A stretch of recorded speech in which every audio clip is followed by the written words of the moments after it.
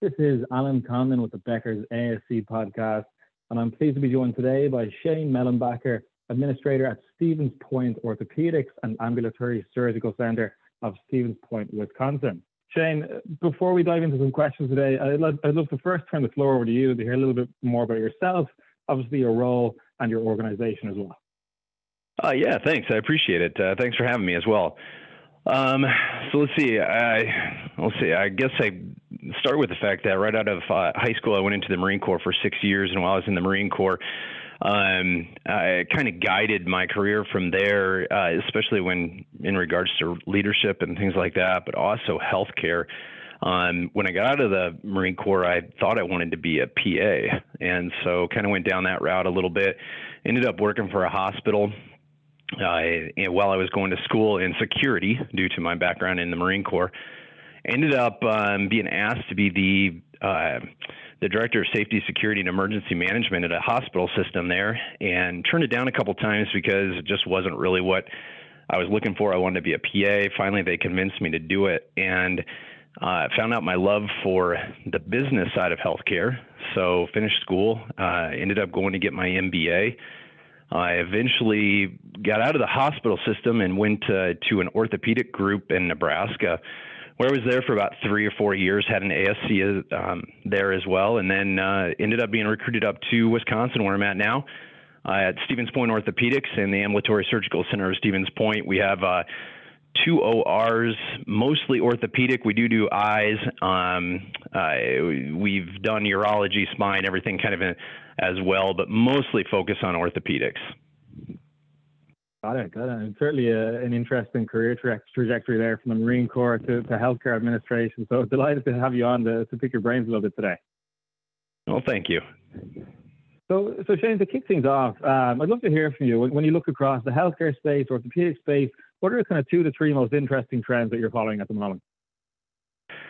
So I think probably the biggest one would be kind of, emerging technology, as well as merging that with the highly personalized care that we want to give. You're talking now, in the ASC space, as well as kind of in orthopedics, it goes well. I mean, you've got robots, AI, wearable devices, telemedicine, and even when we're talking about texts and reminders and sending that out to patients, how important those are, but what's most important is really is the personalized care that we try to give each and every patient.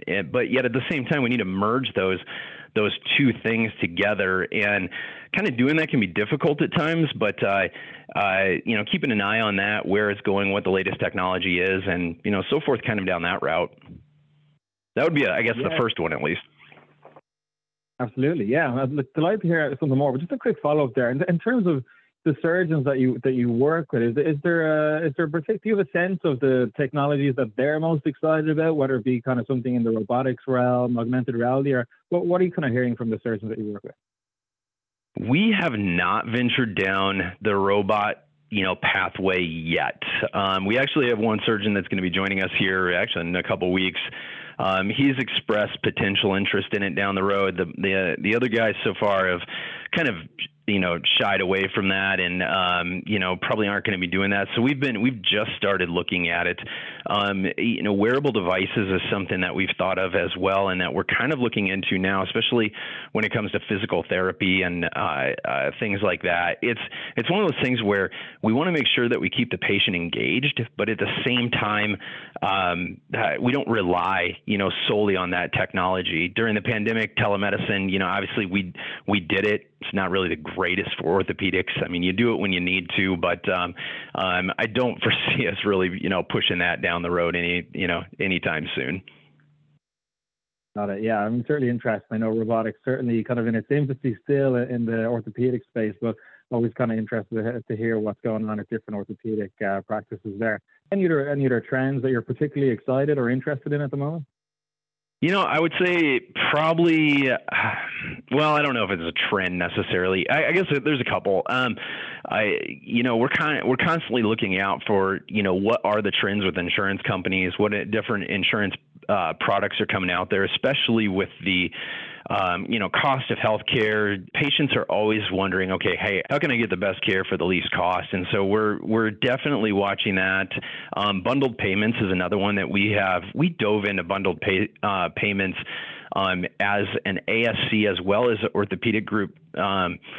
A few years ago, and it was slow going. It's starting to pick up a little bit more.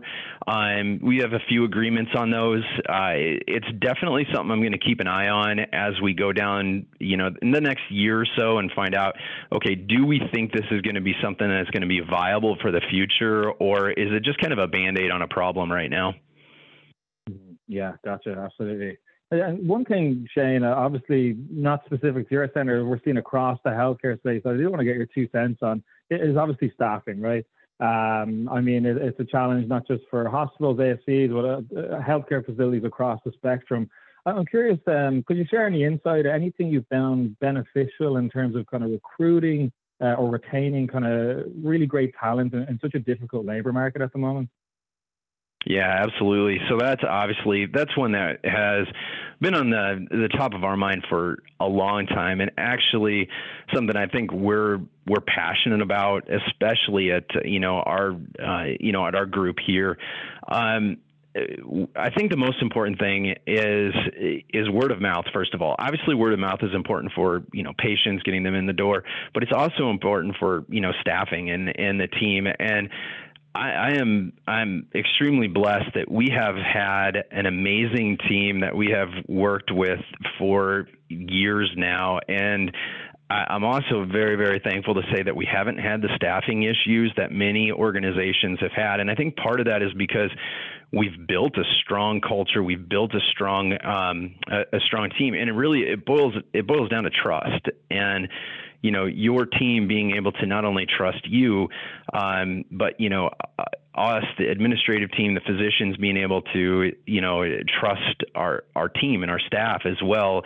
And I think it obviously has to start with the top. I mean, if the physicians don't display that trust in their team, I mean, that's gonna ruin stuff. And the same with administration. And so for us, I would say we hire first for character and second for skill.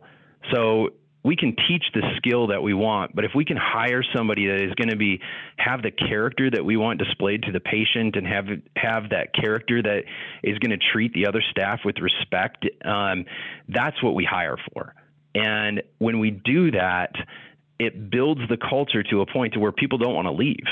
And we have experienced that, before the pandemic and since then. So we've been able to keep our strongest players. Yeah, absolutely. I love that. Hiring first for character, and then obviously upskilling your employees and your staff along with that. Really great leadership advice there. Shane, I'd love to, looking down the line, 3, 4, 5 years down the line, in terms of industry trends, things that are coming down the pipeline, what do you expect in your market? What are you kind of preparing for? I think one of the biggest things is the continued growth of ASCs. We have seen that. That's been something that, Becker's has talked about. It's something that, ASCA, many other, organizations and research has been done on just the growth of ASCs. And we've experienced that. In the past 3 years, we've had a 400% increase in total joints alone in our ASC. And so just the continued growth, what that's going to look like, total joints, let's talk about that just for a little bit. Obviously doing them in the ASC a while ago was, unheard of. Then we started doing 23-hour stays. Now everything, is same day. And so we've got to be looking at that. That goes back to that technology piece too, and making sure that we're keeping up on technology, that we're offering the latest and greatest, but also, proven technology that's going to be the best for the patient. So anything that can help our ASC grow and improve outcomes, lower costs, so on and so forth that way. The other thing is just, working with payers and seeing them or helping them see the benefits of an ASC and working closely with an ASC. Obviously, we're going to need hospitals. I mean, and there's great hospitals out there that provide wonderful care, but there's a place for the ASCs to really even gain a greater foothold in the market when we've experienced this obviously with our growth, but just patients want to come to an ASC. So making that as easy as possible for them to be able to do that as well. Yeah, fantastic. I mean, really, really exciting to hear about the growth at Stevens Point Orthopedics and ASC there. Obviously, 400% in total joints over the past couple of years is super impressive, and obviously expected to continue in the next few years as well. I'm wondering, quick follow to that, outside of total joints, what are the other high growth area service lines at your organization? So we do a lot of sports medicine. Obviously the outpatient stuff there. Our ASC at least has seen the greatest growth in total joint procedures. But then, I would just say the sports medicine realm, getting patients in, having them, have great care, great outcomes. One of the things that we talk about at our staff meetings all the time is one of the things that we want for each of our patients is for them, when they make the very first call to when they pay the final bill, that they have the absolute best healthcare experience they've ever received. And I mean, our patient satisfaction scores reflect that. And so that's why I think another thing why we see the growth. But those are our two main areas that, we've seen the greatest growth in. Got it.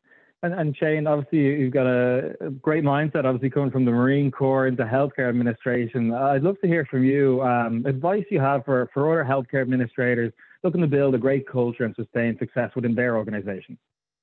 Yeah, so I think and leadership is something that I think we all as administrators have to be passionate about and we all have to study. We have to be ready for, because going back to that building trust, that's how it's done, and is by demonstrating it. And I think probably one of the biggest things that, we hear in healthcare all the time, the patient is number one, the patient is number one. And you know what, that's true. The patient is number one.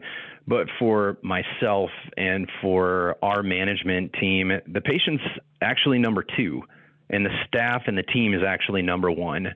Because if we give them the resources, the freedom, the autonomy, and we trust them to do their job, and we help them become better at what they do, they're automatically going to treat that patient as number one.